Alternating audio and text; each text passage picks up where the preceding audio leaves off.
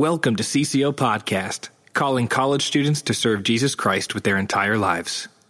I'm going to talk about, we're going to do as much as we can with regards to Q&A in a little bit. You will do a little bit of work. So I'm going to burn through the material part of this relatively quickly so that we can actually engage and talk, because I'm actually more so interested in what's happening in you in this context. We're going to talk about rest and specifically the practice of Sabbath. I'm going to jump to this bad boy real quick, and I'm going to use the slideshow. When I talk about Sabbath, the name of the workshop initially was called Sabbath or Die, which is kind of funny, but also I'm sort of serious about it. And before I get into that, when I talk about the Sabbath practice, I think the Sabbath practice is the key to spiritual living. And here's what I mean by spiritual living, or a way to talk about spiritual living. Kind of an anecdote. There's this young man who comes to his spiritual director or his priest or his pastor, whatever works for you. And he walks in and he says to him, listen, I don't know what's going on, but like every night I lay down in my bed, and I normally that's when I reflect on my day. I sit down, I lay in my bed, I run through my day in my head. And more recently, I lay down and I start to run through my day, and I just feel this dread, like right here. It's like I feel it physically. It's a weight, and it's a pressure. It's like a burning. And I feel like something's really wrong with my relationship with God. Something's wrong with me spiritually, because every time I lay down and start thinking through my day, I have this pressure, this pain right here in my chest. And the pastor says, "Can you tell me more about that? Like, when did it start?" It was a few weeks ago. It's awful. He says, yeah, it's like, he goes, you know that story, Pastor? He goes, you know that story in which, like, the disciples, they meet Jesus, and then he's talking, and they say, like, their hearts burned within them, like, but it's a positive thing for them. He goes, yeah, it's like, he goes, it's just like that, but it's like, it's negative. It does not feel good.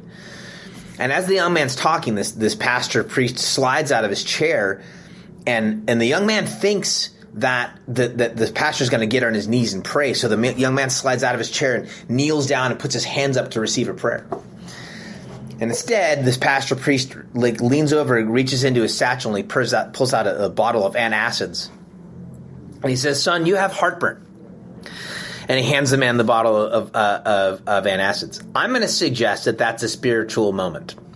That to think spiritually about our lives is not to segment one part of our lives off in a corner, so that we have our social lives over here, our scholastic lives, our work lives, our creative lives, and then over here, our spiritual lives. I want to suggest that to think spiritually about our lives, to be spiritual persons, is to recognize that God considers every element, every aspect of our lives as vital and as important. That to think spiritually is to think of my entire life as important to God. To recognize the essential nature of the entirety of my life. That there isn't a square inch of my entire life that is not in some way, shape, or form divinely inspired, divinely held, and divinely important.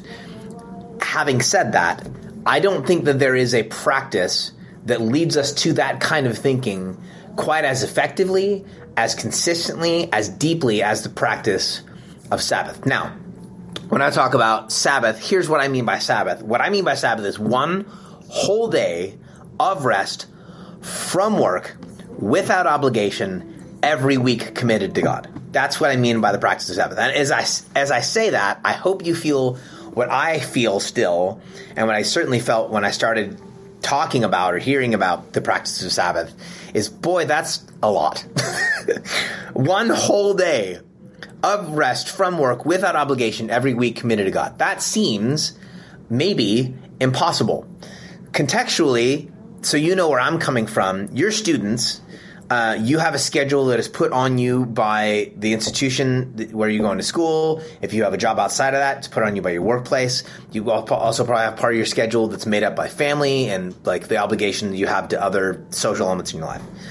So the idea of pulling 52 days a week, 52 days a year off the calendar that is available to none of those things. Not available to school, not available to work, not available to non-life-giving friends. Just 52 days a week that's just you in rest, committed to God. Sounds not just daunting, but maybe even impossible. Just so you get where I'm coming from, I'm not coming from the mountaintop where I'm like, get it done or else you're not spiritual. Here's where I'm coming from.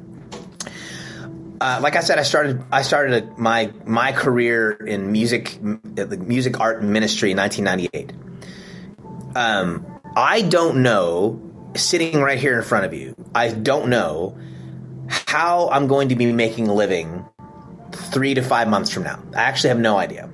I'm trusting that I will, but that's also been true since 1998. When I branched out on my own, planted a church, started playing music and making art, I couldn't tell you mathematically for sure how I was going to make a living 3 or 5 months out. That's actually been true since 1998. So when in my mind I'm commanded, we'll get to this as the Sabbath is commanded, I'm commanded to take 52 work days off the calendar every year. That seems not just daunting, it seems impossible. I want you to know where I'm coming from when I talk about this.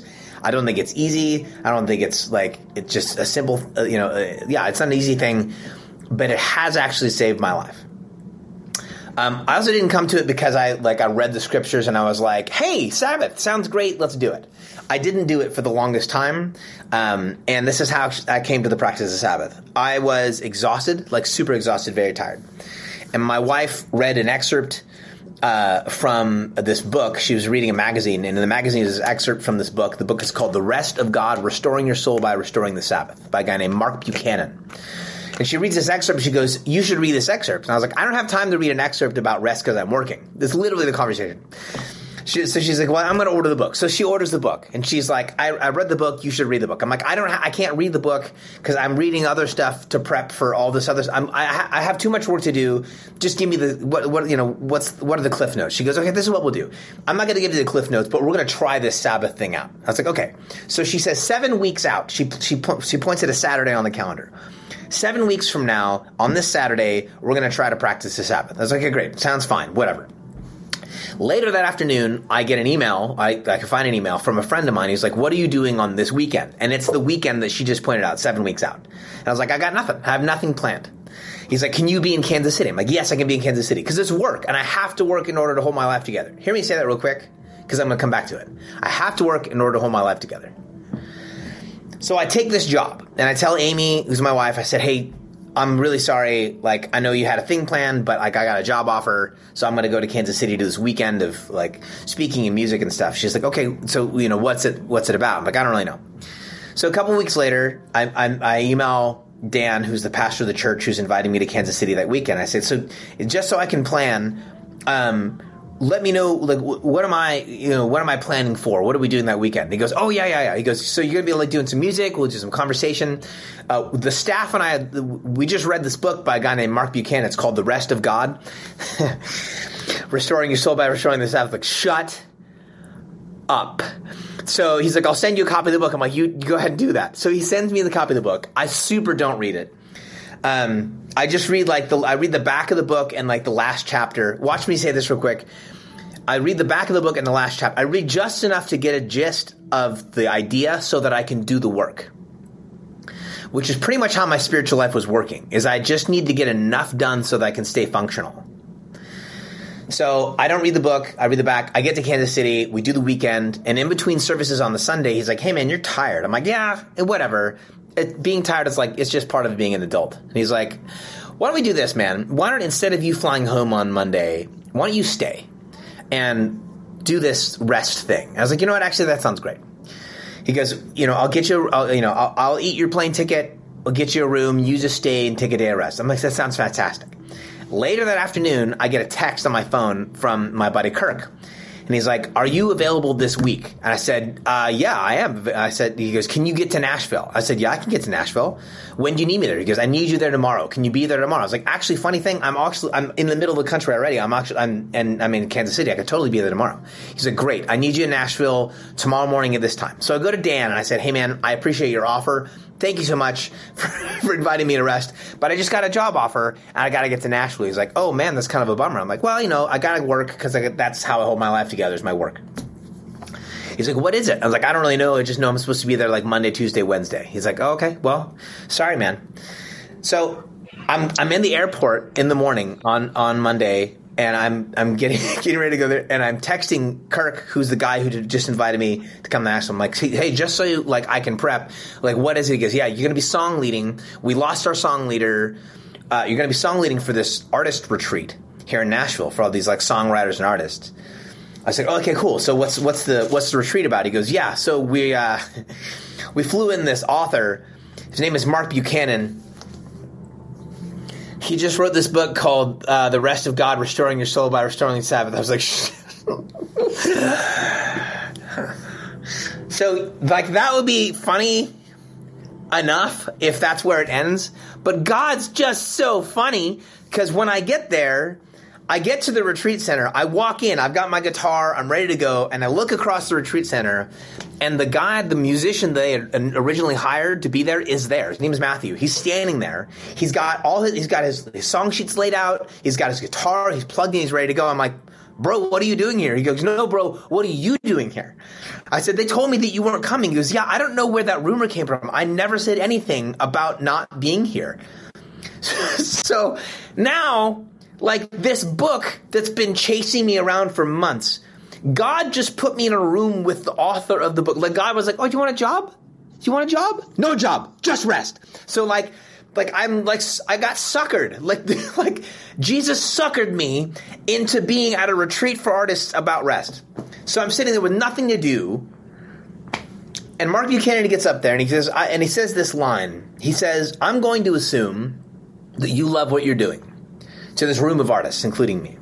And then he said this, if you want to love what you're doing and do what you love long term, you have to learn to not do it. And I'd never heard anything like it. And then he said this, the most burned out people I know are people who do what they love. Because eventually the thing you do that you love becomes a burden, and then you begin to resent the thing that you love doing for stealing life from you, and that is a terrible, dark place to be. He said, the most burned out people I know are pastors, they're artists, they're musicians who don't know how to not work.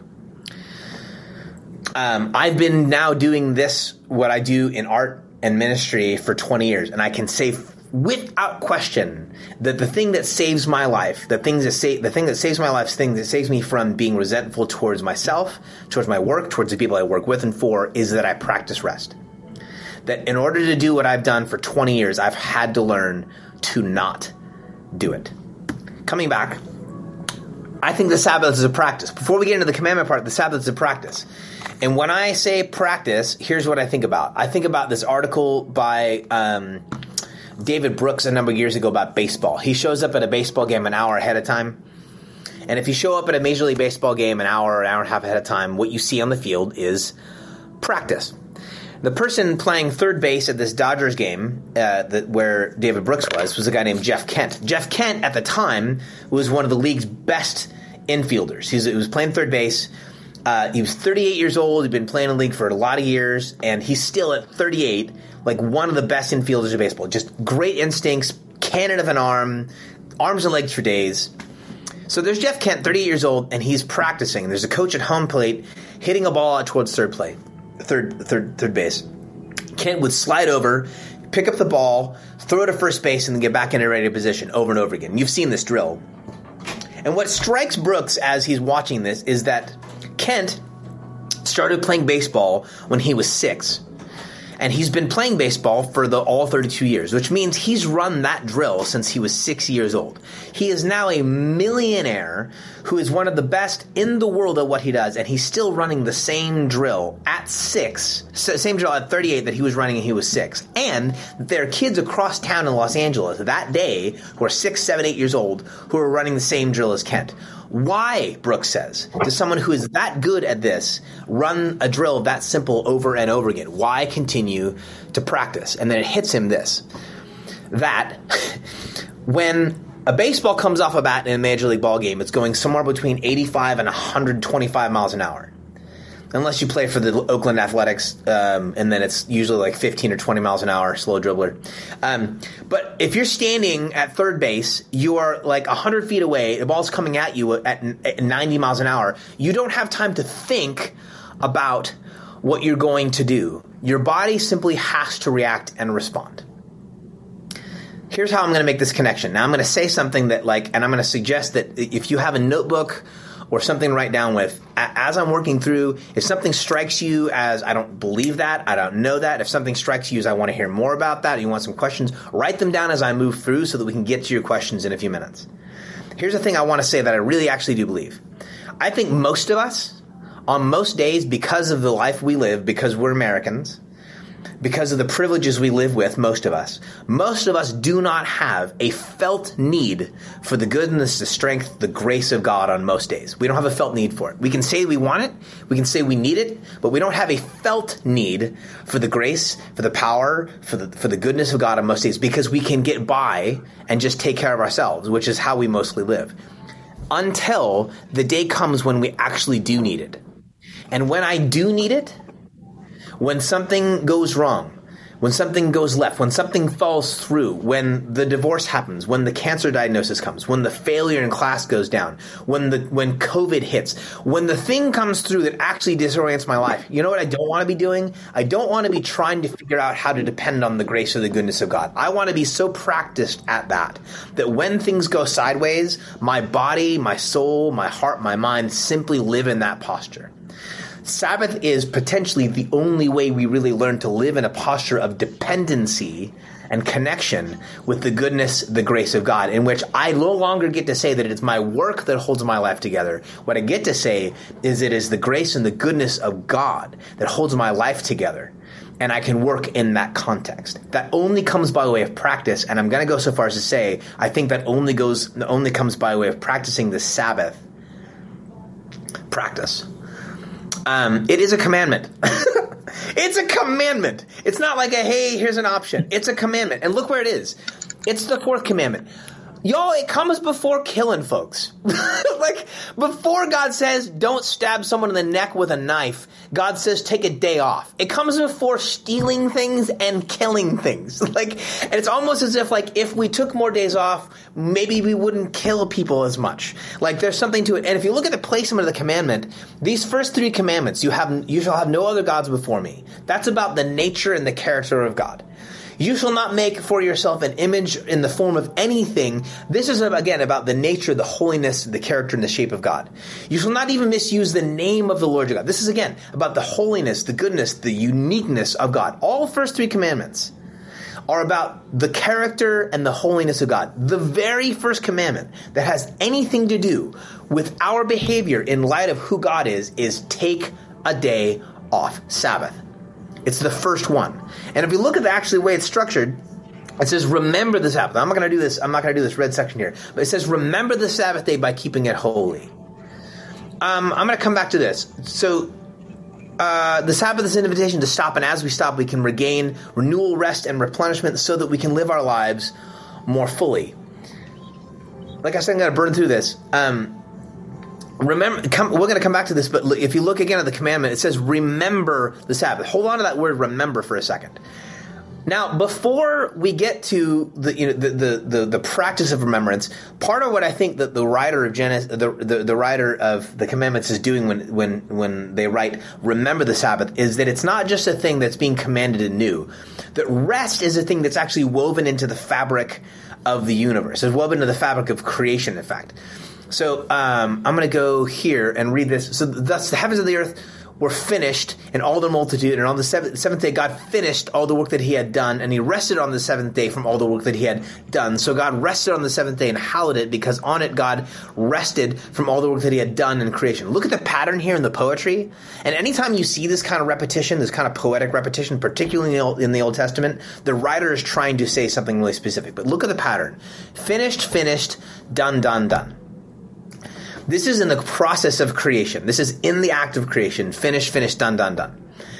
In my life, if I'm just doing the math on the projects that I'm doing, the work that I'm doing, I never feel, and again, this is the feeling, I never feel like I'm finished, done. Anybody with me? Like I never feel like I'm finished, and are you ever done? I never feel, which says to me, is God at the end of this process exhausted? Did God be like, oh my gosh, the platypus, what an absolute disaster. I'm toast. Is that what happened? Or does God choose rest as an aspect of the creative process? Does God choose rest? Because I think that's the shape of things. And if I'm invited to be like God, if I'm invited to live in the shape of God, then I need to recognize that rest is a choice I have to and get to make. It can't just be the thing I do when I'm exhausted. Hear me say it again. Rest can't just be the thing I do when I'm exhausted. If I want to live like Christ, if I want to live in the shape of the one who made me, rest has to be a regular, chosen practice in my life. I am not a machine. I'm a human being created in the likeness of God who rested on the seventh day in the practice of creation. A bunch of years ago, when we found out we were having a kid, we had to move, displace an office space in my house and put a shelving unit into the space. Like I had to make room for a baby. There's a whole human being coming, and I had to put shelves up. I'm not an awful handy person, but I'm not really great at handy stuff. So I called my buddy Jesse to come over on this Saturday to help. This is not my house, by the way. This is an image I stole from the Google. I wish that was my house. And all those books will be provided by Byron Borger. So I called Jesse. I'm like, can you come over on Saturday, help me put this shelving unit together in the house or in the room where the baby's going to be? And he said, yeah, sure. So I block out 3.5 hours to build the shelving unit. Jesse, who's the super handy guy, he comes over and he's done in 45 minutes. I had packed lunches. I had a cooler with lunches, sandwiches. I had this whole thing planned. We're gonna eat sandwiches. I brought my tools. I have a few. I have this screwdriver with an orange handle. I was ready to hand. He didn't need it. He didn't need my screwdriver, and he didn't have a sandwich. He's like, "Hey, I'm done." It was 45 minutes in. He's like, "I'm done. I'm gonna go," which leaves me with this dilemma, right? And the dilemma is: do I or do I not eat Jesse's sandwich? And yes, in fact, I do. I eat Jesse's sandwich. The actual dilemma is this, and I think you'll recognize this even where you're at in your life, is I'd blocked out 3.5 hours. I was done in 45 minutes. I have all this extra time. And what my brain wants to do is what other productive crap can I cram into this extra time I have? And something like wisdom got a hold of my heart and said, why don't you just stop and enjoy the moment? So I pulled a chair up and I grabbed Jesse's sandwich and I sat down and started eating the sandwich. And I'm looking at the shelving unit and I'm like, this looks great. It looks great. He even secured it against the wall with these extra brackets. I'm like, this is amazing. This would not have happened if it was just me. Thank God for Jesse. And then it struck me. I'm like, no, actually, God, thank you for Jesse. Thank you for his friendship. Thank you that he was willing to come over here and do something that other people get paid for. And he sacrificed his time. I recognized the gift of my friend in a way that I would not have recognized the gift of my friend had I just moved on from the project to the next project. Y'all with me so far? I stopped in the moment to recognize the gift I had just received. I would have missed seeing that gift if I would have just moved on to the next project. And I think that happens all the time. So I started in. I was like, thank you for Jesse. Thank you for his wife, Andrea. Thank you for their friend. And it's not just them. They're great friends. And so, Stav and Darren are great friends. I'm surrounded by these great friends. I live in this wonderful neighborhood. And I just started taking in all of the really, really good things going on in my life. And I recognized somewhere in the midst of this that I have never stopped regularly to receive how stupid good my life is. Y'all with me? I just had not practiced stopping and paying attention to how good I've got it. Here's why that's important. One is your life is a gift. Treat it that way. The world around you does not want you to treat your life like a gift. The world around you wants you to treat your life like a freaking project, which means when you're done with this one, you move on to the next one because you must accomplish. The gift of God is that you get to live your life, period. And the only way we actually get to enjoy it is if we stop long enough to look back and see how good we've had it up to now. Which brings me to the second part of stopping and the practice of Sabbath. I told you a minute ago, I really don't know. I don't know how I'm going to be making a living 3 to 5 months from now. I actually have no idea. You know what I do know, though? I know that he's always been good up till now. Somebody say amen. I know that he's been good up to now. You and I will never, ever be able to do the math well enough about what we have on hand to feel really secure about our future. You're just never going to be able to do the math. You're never going to look at what you got on hand and look at your plans and feel so secure in your plans to look in the future and just trust that you're going to be okay. You'll always have questions about whether it's going to work. You'll always have worries about who's going to go with you. There will always be questions and worries in the future. What you can always do, though, is you can look back and look at how well you've been taken care of up till now. One of the gifts of the scriptures is we get to look back over the course of history and see the way God has always cared for God's people, so that we would trust God in history and then project the goodness of God into our future. The only way to do that is to stop and look back on our own week, to receive the gifts from the last week, last month, maybe even the last day, so that tomorrow is not so daunting. The Sabbath, therefore, where is the thing? Is an invitation to stop and remember that God is good and that you have been given a good life.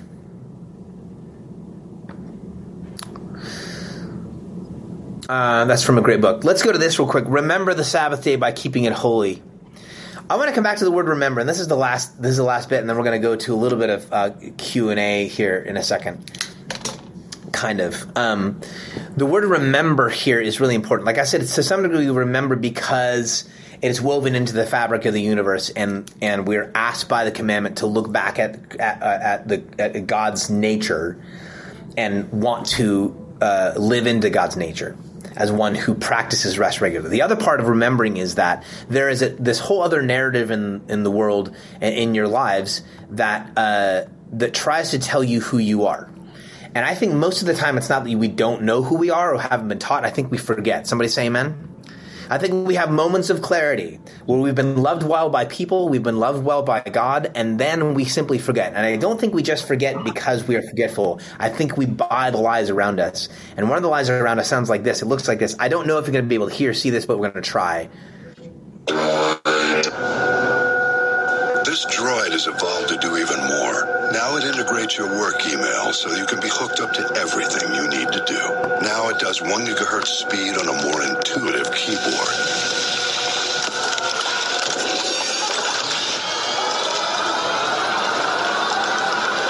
Turning you into an instrument of efficiency. Introducing the new Droid 2 by Motorola. Part of the next generation of DOS. Okay, aside from very clearly being an advertisement for a lesser piece of technology, because I'm an Apple guy, did you catch the line there at the end? Turning you into an instrument of efficiency. This line right here, this is what I want to call the anti-gospel, and it is pervasive, it is relentless, it is the thing that the world around you wants to replace the love of God with. You are not beloved because you exist, you are worthwhile if you are productive. That is the anti-gospel. And there is not an inch of the world that is somehow not susceptible to this anti-gospel. It is chasing you down. It wants to make you into a machine. And if you don't think that's true, I want you to look at the crap the world is trying to sell you in order to keep you going. None of this is food. This is not food. None of that is food. All of that, this is all garbage. This is all crap you have to put in this is the kind of stuff you put in a machine to keep a machine going. And I'm not 100% anti, sometimes, once in a while, whatever, I get it. But if I have to put this garbage in my body regularly to keep me going, I'm just living wrong. Now, I don't fall for this stuff. Mine looks like this. When I was in college, I was taking a full load, and I had 2 jobs, including one of which was youth ministry. And so my schedule was pretty heavy, and I was doing my homework between like 11:30 p.m. and like 3 in the morning. This is probably familiar to some of you. So I was drinking a significant amount of coffee. I did not know how much coffee I was drinking, and you're about to find out. So I'm at my mom's house doing my homework, writing a paper because I didn't have a computer. And she had one of these old Macs with a clackety-clack keyboard. So I'm clackety-clacking away. And as I'm clackety-clacking away, like these fingers start feeling numb, these ones on my right hand. I've got this big old cup of coffee here as I'm typing. And I'm not thinking about this at all. I'm just, my fingers are going numb. And like that kind of weirds me out. And I'm not a hypochondriac until I am, and then I am. And so these are going numb, and then my whole hand kind of starts to feel fuzzy, and now I'm really freaking out, and I can feel my heart start to do this, and then my other hand, and now I'm losing it. So I call the doctor. We had a family doctor at the time, and I call, his name is Davidson. I call the doctor's office, and I leave a message that was just blathering terror. At like 4 a.m, I call. About 4:45, he calls and he's like, "Hey, slow down. Just listen. The office opens at 6:30. I could probably be there by like 5:30. Can you leave and meet me at the office? And I said, great. I'll be down there. So I get up and I leave and I run by 7-Eleven and I get another coffee on the way to the doctor's office. And I get to the doctor's office and I'm sitting there and I had one of those. It was a 32-ounce coffee mug, and I'm sitting there with it. And he goes, you don't have any heart problems in your history, and your family doesn't have a history of heart disease. Can I ask you how much coffee you're drinking? And I was like, well, why would you ask that? Why is that relevant? Why is that even on the table? And he goes, well, like yesterday, did you have a lot of coffee? I'm like, no, that was probably just a normal amount. It was probably normal. I had some coffee. He's like, well, let's just walk through the day. How'd it go? I said, well, I woke up in the morning at like 4:45, 5 o'clock, because I was substitute teaching at the time too. I would get phone calls. And so I woke up, and my roommate and I had 2 cups of coffee before I left. And then I drove to the school where I was substitute teaching. I got coffee on the way to the school. And then I got coffee in between the first 2 classes. And then I got coffee when I left the school and I went to the campus where I do Young Life. And then I had coffee on campus with the students, and then I had coffee after I left the campus and I went to my other class, and then I had coffee during the other class. Then I had coffee between that and my late night class. And I had 2 cups of coffee during my 4 to 7 class, and then I knew I had to do homework, so I got some coffee on the way back to the house. And then I was having coffee, and I walked through the day, and this is not an exaggeration, it's actually true. I had 16 large coffees over the course of the day. And my doctor said, son, you can either taper back on the caffeine or just start doing speed. And I was like, huh? do you know a guy? Or like, why do you bring that up? And but like what he was pointing at is like, you are not living well. Like if you're living at such a pace that you have to pump your body full of caffeine in order to make your life work. I was living too fast a pace. I hope this is resonating with you. And now I'm going to say something that like might get a little pushback, and I'm okay with that. The pressure that you feel to finish school in 4 years is artificial, because you might not finish in 4 years. And guess who doesn't care if you finish in 4 years? The one who loves you. That you finishing school in 4 years and what it might cost you in order to finish in 4 years is not worth your health. It's a lot to try to do all that you're trying to do and stay healthy. And if it costs you your health, it simply isn't worth it. I was living at too fast a pace, and I was pumping my body full of chemicals instead of learning to practice rest. Wayne Mueller in his book Sabbath says, if we refuse to rest until we are finished, we will never rest until we die. You've heard it even said, I'll rest when I'm dead. That's not biblical. That's not good religion. It's not good humanity. Sabbath dissolves, watch me say it, the artificial urgency of our days. Most of the stuff that we freak out about with regards to deadlines, with regards to finishing and performance, most of it is just flat out made up, either by us or by the culture around us. It's not downloaded from on high. There's no scriptural mandate that you have to finish college in 4 years at the cost of your health and your relationships. There just isn't one. And we can buy the artificial urgency. We can maybe do that, but recognize it at least as an artificial urgency. The thing that is not artificial is your life and your soul. The Sabbath is an invitation to stop and remember that you are not a machine. You're not defined by your productivity. You are beloved. Let me move through this. So I get why, how, and when. Let's do a little bit of how. So I don't know if you've heard about this book by a guy named Mark Buchanan. It's called The Rest of God, Restoring Yourself by Restoring Sabbath. So Buchanan talks about the practice of the Sabbath by saying this. He goes, ultimately, the Sabbath practice breaks down to this. Cease from what is necessary, embrace that which gives life, and then do whatever you want. So let's say you set a day aside. What do you do on your Sabbath? You cease from what is necessary, embrace that which gives life, and then do whatever you want. Here's a practice I don't think we've got a ton of time. We have a little bit. I'm going to give you 3 minutes right now to do a thing. Everyone have something to write with? I want you to make two lists right now. I want you to, on a piece of paper, new piece of paper. On one side of the paper, draw a line right down the middle. On one side of the paper, I want you to make a list of things that you are obliged to, things you have to do. And on the other side, you're going to make a list of things that you simply do enjoy, things that are just life-giving that you love. And here's going to be some of the tension. We'll come back to that in a second. I want you to spend 3 minutes right now just writing down, like, what are the things in your life that you're obliged to, things you have to do, and then what are the things you do that are simply things you do enjoy, that you simply like doing, that add life and depth and happiness to you. I'm going to give you 3 minutes right now, and then we'll come back.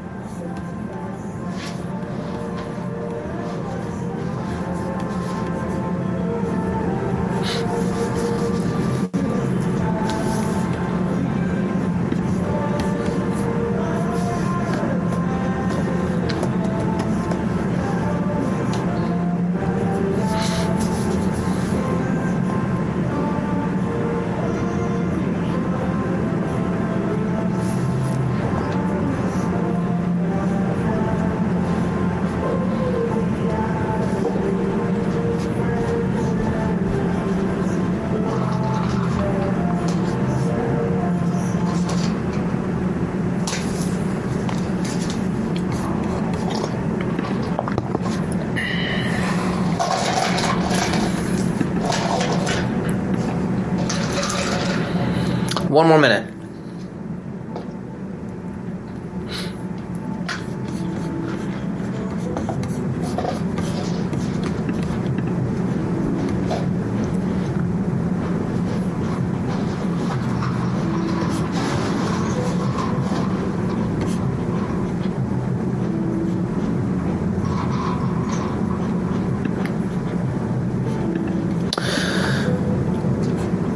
All right. Keep working for a second. I'm going to tell you one more story, and then we'll do a little conversation. This is that's my daughter. Her name is Caitlin. I call her the bird. This is taken a little while ago. She knows she's funny, and she's being funny in the picture. So my daughter is 4 years old now. I think she was 2.5 when this picture was taken. And at that point, 2.5, she had developed something of an obsession with my phone. She's still a little bit obsessed with the phone. I'm told that it's a phase and it'll wear off when she's a teenager. Okay, that's a joke. So anyways, what she would do is when she would ask for the phone and she would say, "I see Caitlin." Because what she wanted to do with the phone is she wanted to open up the photos, my Photos app, and look for pictures of herself. So I would hand her the phone and she would flip through, find the pictures, and she'd flip through until she saw pictures like this one, which is it's just her. But as she would do it, she would flip through and she would flip past pictures that she was in with other people contextually. And so I would see her flipping by pictures, and I was like, "Oh, bird, let me see that one. Let me go. Hold on." And she wouldn't give the phone back to me. I don't know if you've tried to wrestle a phone out of the hand of a toddler, but it's like wrestling an alligator, soaked in grease, who has your phone. So I would eventually get the phone back, and then I would be able to slowly flip through the pictures and show her herself in context so she could see herself in context. And you're starting to see where I'm going with this. I want you to like your life, and I want you to like yourself, and I want you to see yourself. I want you to see yourself as beloved. I want to suggest, though, that in order for you and I to see ourselves, we have to relinquish the controls that we have over our lives so that we can receive our belovedness and let someone else show us ourselves in context. Sabbath is a relinquishing of the controls that we have over life so that we can see ourselves as beloved. If we simply practice our lives looking for ourselves the way we know ourselves, we will miss ourselves in context, and we just won't be able to see ourselves, which is part of where this practice comes in. Let's come back to these two lists that I asked you to make. And let's talk about it for a second. I'm going to jump out of screen share, and we can go to a little bit of a conversation here. Yes, cool. I'll get to that in a second, Rebecca, I promise. So I want to, I would love to hear you talk about the making of your lists real quick. If you made a list, just give me a hands up, or you can just unmute. Talk about making your list, give me a couple things that are on your obliged versus joy list. Go. Let's see. We got a couple of hands up. Let me do this. Dominique, talk about your lists.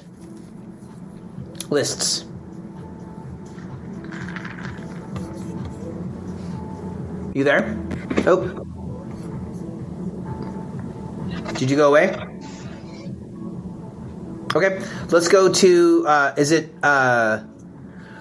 your last name is Schaefer or Schaefer. Is it Jabian? It's Jabian. Jabian, go ahead. So one of mine that I have on there is, I felt bad writing this one down on my obligation side, but like spiritual disciplines, especially for prayer, for me, it feels like it's really, I'm off and on with different ways of praying, but it feels like the way I pray is a lot more exhausting. I know compared to some other people, perhaps it's really not all that much, but I get burnt out like a lot and it feels a lot like an obligation with praying for myself and for others. So that's one that piqued my list. Yeah, great. So that's a really great insight. And again, this is where this practice can be really, really helpful. And I'm going to say a couple of things about that in a second. One, so the way you pray right now, you just said the way you pray, you kind of find a little bit exhausting. That doesn't mean you shouldn't be praying, correct? You want to be praying. You want to be connecting with God. At the same time, if my schedule is jam-packed and I've only got like that 15 or 20-minute devotional time every day, I don't have time to practice new things. The Sabbath can be a day in which we try out some new stuff. I used to not know that when it comes to my actual practice of prayer, I can. It's harder for me to sit still. What I thought praying was I would sit still and do that was prayer. I got to sit still, get real quiet. What I learned by practicing Sabbath is I actually pray. I am clearer and feel more connected to God if I'm walking, if I'm outside, if I'm moving. And I learned to do that because I gave myself space by practicing Sabbath. I had a place to practice new disciplines and to experiment with my spiritual practices. The trap of spiritual practice is that we get locked into a particular thing and then we don't have room to actually practice. We just have to get it done.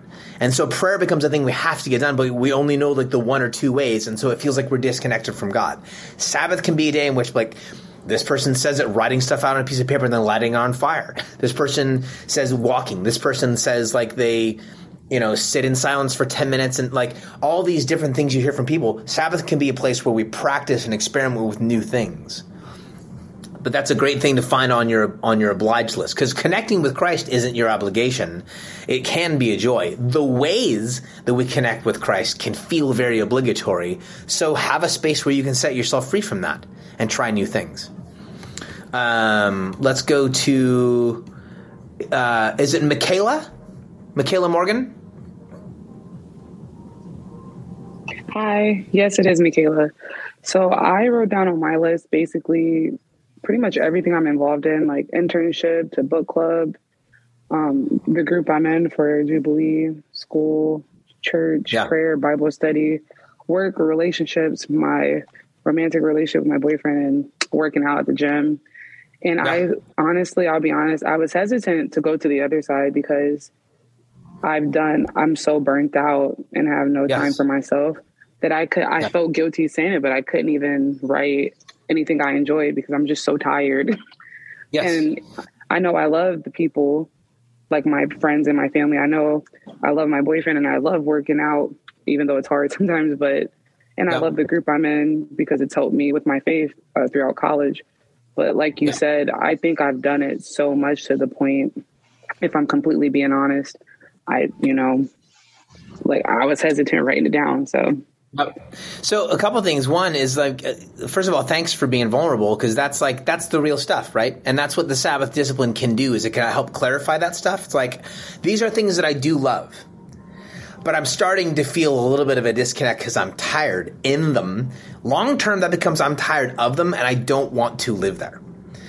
The Sabbath can become the place where we can practice and be in rest so that we can return to the things that we love and love them. Here's the other thing I want to come back around to that you said that is really important and also really, really hard, and I'm going to bring this up. So the first time I made my lists, you'll see on my obligation: writing, songwriting, study, sermon prep, blogging, editing, video work, admin, email, and then right here what I wrote counseling and mentorship. And what I was doing when I wrote that is I was actually I was dodging what was actually going on in me. And I'm going to resonate with you real deep right now, Michaela, is I was recognizing that the overwhelming majority of relationships I had in my life were not life-giving. I'm going to say that again. I was recognizing that the overwhelming majority of relationships I had in my life were not life-giving. That if I was challenged to say, here's a day that I've set aside just to be at rest and feel connected to God and be okay and happy, this is what the day is for. If I thought about who would I be okay hanging out with, there were very, very few people on the list of folks that are actually just life-giving to me. What I recognized is I felt very much like Christ on the path to Jairus' house, with all these people jostling around, and that I'm being touched and there's power being drained out of me all the time. I didn't recognize it at the time, but the Sabbath practice clarified for me that I really need to identify life-giving relationships. And I hadn't given myself the time to say, if you had a day to just feel alive, who would you take with you? It was a painfully and embarrassingly short list of people that I found who were actually just life-giving friends. But how vitally important for me was it to recognize that? Which then clarified for me that here's Jesus, who spent time around thousands and tens of thousands. He had the 72, but he really had the 12. But even within the 12, can we be honest, he really had the 2. That's going to be us. One of the things that gets clarified, and it's so important to learn to do now, early in life, is that there will only be so many life-giving friendships. And I will most of the time be around people who are asking or even demanding things of me, and I will get drained. But if I can identify the people around me who are life-giving, then when I'm around the majority of folks who are demanding things of me, I can be healthier, I can be whole, and I can be okay with the fact that these relationships are far more one-sided. That's a great insight, Michaela. Thank you. I'm going to stop the sharing and go back to this. Frank, you had your hand up. How you doing? Great. What's going on? Great. I made my list, obviously. You have obligations versus stuff you would like to do. Obligations are I have physical therapy, cleaning the house, food shopping, going to the drugstore, and even Sunday morning church services where I participate is an obligation. Yes. I'm sure your lists are all pretty similar. I would imagine. But I had a wise man years ago tell me. He said, "If you're too busy to pray, you're too busy." True. And that just blew my mind. And so, but just the discipline of a single Sabbath one day doesn't always work in this society of got to get going, you got to do this, you got to do this, you got to keep your nose to the grindstone. So I see it more as little mini Sabbaths every day. Just stop for 20 minutes and just everything will be there when you're done. So I totally. see. So my pushback on that would be, Frank, one is that it ignores the commandment aspect of it. No, you still do Sunday. You just do little Sundays every day. Yeah. And I think it becomes easier to do those Sundays, to do those small breaks, if I've forged in myself like a dependency and a connectedness to and like a familiarity with the posture of rest in me. It's harder to simply block out those 20 minutes. It's harder to block out those 15 minutes. It's harder to block out that hour if the overall posture of my life is predominantly just I'm working, and then I take a break. What I think what a full day Sabbath does, and that's why it's as necessary as it is that actually like I get familiar with who I am in a posture of rest, so that I know what it feels like, so that I'm not dependent on that 20 minutes. I don't put so much pressure on the 20 minutes I can get or the hour I get in the middle of a day. No, like I can practice that, but I don't really know. And this is part of what the list does, what the list practice does. I don't know what it looks like. And that when I made my first two lists, and you might have experienced it just now, it was weird to try to put things on the joy list because I wasn't familiar enough with things in my life that were simply joyful and simply restful. And I was also, like a couple of people mentioned, like I was kind of bummed at like some of the things that were on my obligation list. Like someone said, like their prayer practices were on their obligation list. I was bummed at that. I wanted to be able to reapproach that. I wanted to be able to reapproach church. As a person who was a pastor for 20 years, like I wanted to be able to reapproach the practice of church without that sense of like I'm just here because I'm supposed to be here. I wanted to reapproach it with joy, and I needed a spacious place in order to reorient my soul. I have found that like trying to make that happen in small spaces as I move along doesn't quite turn the trick that my soul, my body, and my psychology needs. I need more space in order to familiarize myself with my rested self, with my whole self, so that when I do those small practices, they actually are tapping into kind of a deeper well rather than just being the thing in and of themselves. Chris, you have your hand up. Yeah. So, Justin, you may have commented on this. If you did, I apologize. I missed it. But, this week with Jubilee, I encouraged my students. I said, hey, when are you going to Sabbath? Because Saturday you're not Sabbathing. That's not your Sabbath. So then I got to do this, I got to do that, blah, blah, blah, So I said, okay, look, if you can do, say, for example, 5 o'clock on Tuesday to 5 o'clock on Wednesday is a Sabbath, I think that's the next best. It's not as good as a literal 24-hour, whole day. What are your thoughts about that?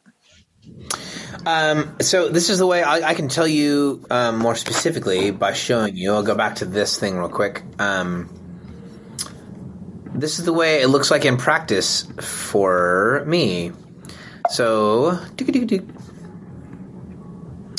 out of there. One more. So you'll look at the calendar here, and you'll see, if you look at the purple days for Sabbath, this is from a couple years ago. So my Sabbaths never happen on Sundays, like almost ever. And the reason is because, one, I was pastoring a church for 20 years, and it's work. Like I'm working on the Sabbath. And even now, as a speaker, teacher, musician person, 90% of the time, I'm working or traveling, like I'm doing some sort of work-related thing on a Sunday. So Sundays just don't work for me, Sabbath-wise. Most of my Sabbath times, like now, they'll be on sometimes on Saturdays, but like you can see, like on the 19th and the 26th, they're on Mondays. So a couple notes here. One, I map it out ahead of time. The very first thing I put on my calendar when I map out my calendar, I'll sit down and I'll use my calendar. I'll map out 3 to 5 months. And the first thing that goes on my calendar are when am I going to Sabbath? And I put them on there, and I try to, as best I possibly can, make everything else work around that commitment. It is a commandment, and so I'm trying to treat it like a commandment. Also, I need it, and I'm trying to treat it like I need it. And because I need it, and because it's a commandment, but it's a commandment by a God who's gracious and kind, there isn't a particular prescripted day. I just need to find the time in the week. So I will map it out, and my Mondays work because they're not dominant work days. Once in a while, and you'll see on the calendar here, I don't like it, a day I mapped out doesn't work, and I'll skip a week. So like Jubilee week for a lot of folks who work in the CCO or students might not be a week in which you can get a full day Sabbath in. Guess who's not going to strike you with lightning? Again, it is a commandment. It is also a commandment by a gracious God who wants us to practice this. And then we come back to the commandment conversation that Jesus has as he's walking through the field, and one of his disciples pulls a head of corn off, has a bite of the corn, and the hyper-religious are like, it's the Sabbath, you're not supposed to be working. And Jesus reminds them about all the commandments, but specifically about the Sabbath. He said, you're not created so that you can obey the law. The law was created so that you would be healthy and whole. It was created for you. So how does this work for you? Let's figure out the shape of your life. Let's create a Sabbath discipline that actually works with the way your life is being shaped, which is a work, by the way, that God is also doing. Let's plug it in, and then as your life grows and develops, just like your prayer life has to change, like maybe Mondays don't work for the Sabbath anymore. So there's a necessity and a flexibility in the scheduling and the practice of the Sabbath. It won't always be the same day, and you won't always do the same things. Again, it comes back to practice. Get in, schedule it out several weeks, several months out, try your best. As you try your best, you'll get better at knowing yourself, and that's really the bottom line, is how does this actually work for your life, and how do you meet with Christ in it? That actually ends up being the story.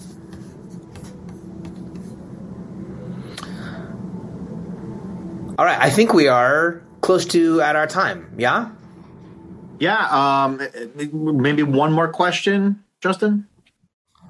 Clay. Is there one? Clay's got his hand up. Go for it, man.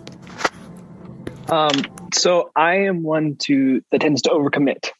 And so how do you suggest to commit to things in a way that leaves space for the things that wouldn't go on a calendar, things that kind of come up naturally in life, things that are unexpected, and do it in a way that you leave space for these things, and then they don't end up pushing all of your other have-to-dos into your Sabbath? Good.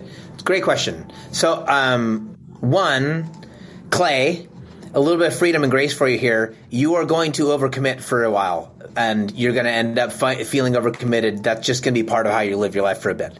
So pay attention to that, where you I'm not going to say don't overcommit. You're gonna. I'm not saying don't go do. I'm also not saying go do it. Just know that you're going to, and pay attention. Recognize that as wisdom in you right now. That is the Spirit of Christ speaking to you. Hey, you have a tendency to overcommit. So that's a learning process you're going to be in. I would suggest you spend some time on occasion journaling about that. Where was I feeling overcommitted? What was it to? And then you get to recognize some of those patterns. You know what? Maybe it's not overcommitment. Maybe it's that every time I commit to this particular thing, I feel like trash. So maybe it's not overcommitment. Maybe it's this thing that I don't want to be doing. So one, recognize that.